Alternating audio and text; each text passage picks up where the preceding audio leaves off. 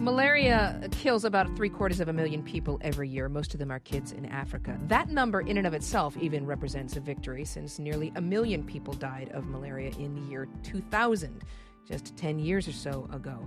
The health community was surprised and some were shocked when Bill Gates announced that eradicating malaria completely was the goal of his foundation. But it turns out the hundreds of millions of dollars that the Bill and Melinda Gates Foundation has invested in fighting malaria has produced some positive results. It turns out we now have a vaccine that may cut the number of malarial cases in half. Joining us, Nathan Ford, Medical Director for Doctors Without Borders. Good morning. Good morning.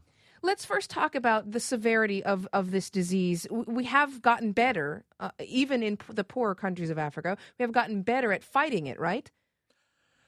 In some countries, the rates of malaria death have gone down. Unfortunately, in other countries, they've gone up. And so while one could claim that things are getting better, I think we still are a long way from seeing a consistent decline in malaria deaths. As you say, 800,000 deaths a year, 90% of those deaths are kids under 5 in Africa. And Doctors Without Borders last year alone treated over 1 million cases of malaria. So we're quite desperate, like as everyone else is, for a prevention intervention and eventually a vaccine that works, because there's still a lot of deaths happening. And it's so difficult to fight malaria that even a vaccine that's only 45 or 50% effective represents a significant breakthrough. I mean, I assume that's fair to say. Well, scientifically, it's an extraordinary breakthrough because it's the first vaccine we have against malaria and indeed against any parasite. There are two important issues that need to be kept in mind, though. I think for a vaccine that only works less than half of the time for the people at greatest risk of death, that's the kids under 5, there's an important message to the donor community, which is don't start funding the malaria vaccine at the expense of other things. All the other interventions we have, bed nets, spraying, diagnosis, treatment, they all need to continue to be funded maximally because this vaccine doesn't replace the other tools we have. And for the affected communities themselves, there's an important message, which is if eventually this vaccine is rolled out and you're given it, you're only partially protected and you need to continue to do those other things that will help prevent you from getting malaria and dying from malaria. Well, Nathan Ford, then let's say I'm a village elder in a community in Africa, one of the places that Doctors Without Borders might target. What is the sort of perfect public health strategy using all the various things that the donor community needs to support to create an environment that is the safest for kids under 5, including the bed netting and the vaccine and all the things you've talked about? Your question is exactly the question which is at the feet of the World Health Organization right now. You know, what do we do with this vaccine? How do we integrate it into our guidelines? And what messages do we give the village elders to their community? And I think indeed the point is an integrated message that perhaps for certain populations, mass vaccination with this level of protection is a good idea, but it can't come at the expense of the other things that need to be done.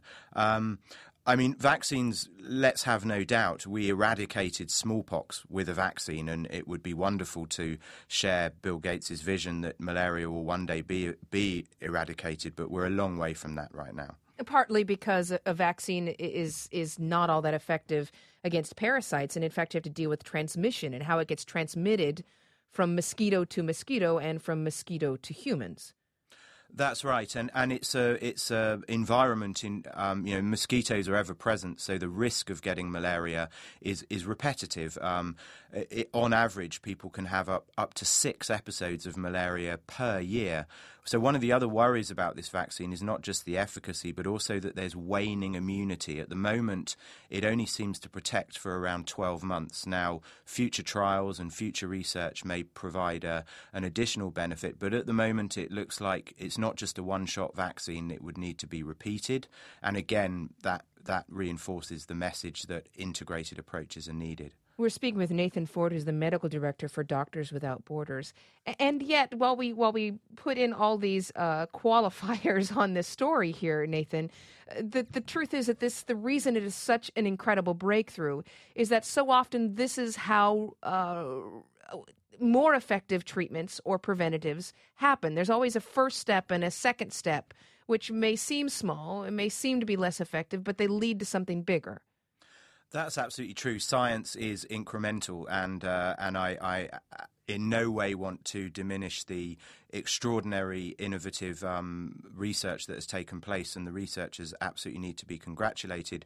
I guess my message is, if I was speaking to the head of donor funding from the US government or the head of the World Bank, I would say to them right now, the priority is to continue to support funding for effective treatment of severe malaria, because there's been another change in the malaria field this year, which was very important. The World Health Organization released guidelines saying that we need to replace older drugs that are less effective with newer treatments for severe malaria that are much more effective but also more expensive. And so far, the donor community hasn't put its weight behind that. So while we need to be in a watch-and-see mode for the vaccine, we need to ensure that efforts to fund treatment, which is the thing that saves lives right now, need to be continue to be reinforced. And we need to make sure that the kids who do get this vaccine don't throw away their mosquito nets. Don't think they're invulnerable. That's right. Nathan Ford is Medical Director for Doctors Without Borders. Thank you so much. Thank you. Talking about a new vaccine that is 50%, perhaps less than 50% effective in cutting down the cases of malaria, which at this point kills about 750,000 people every year.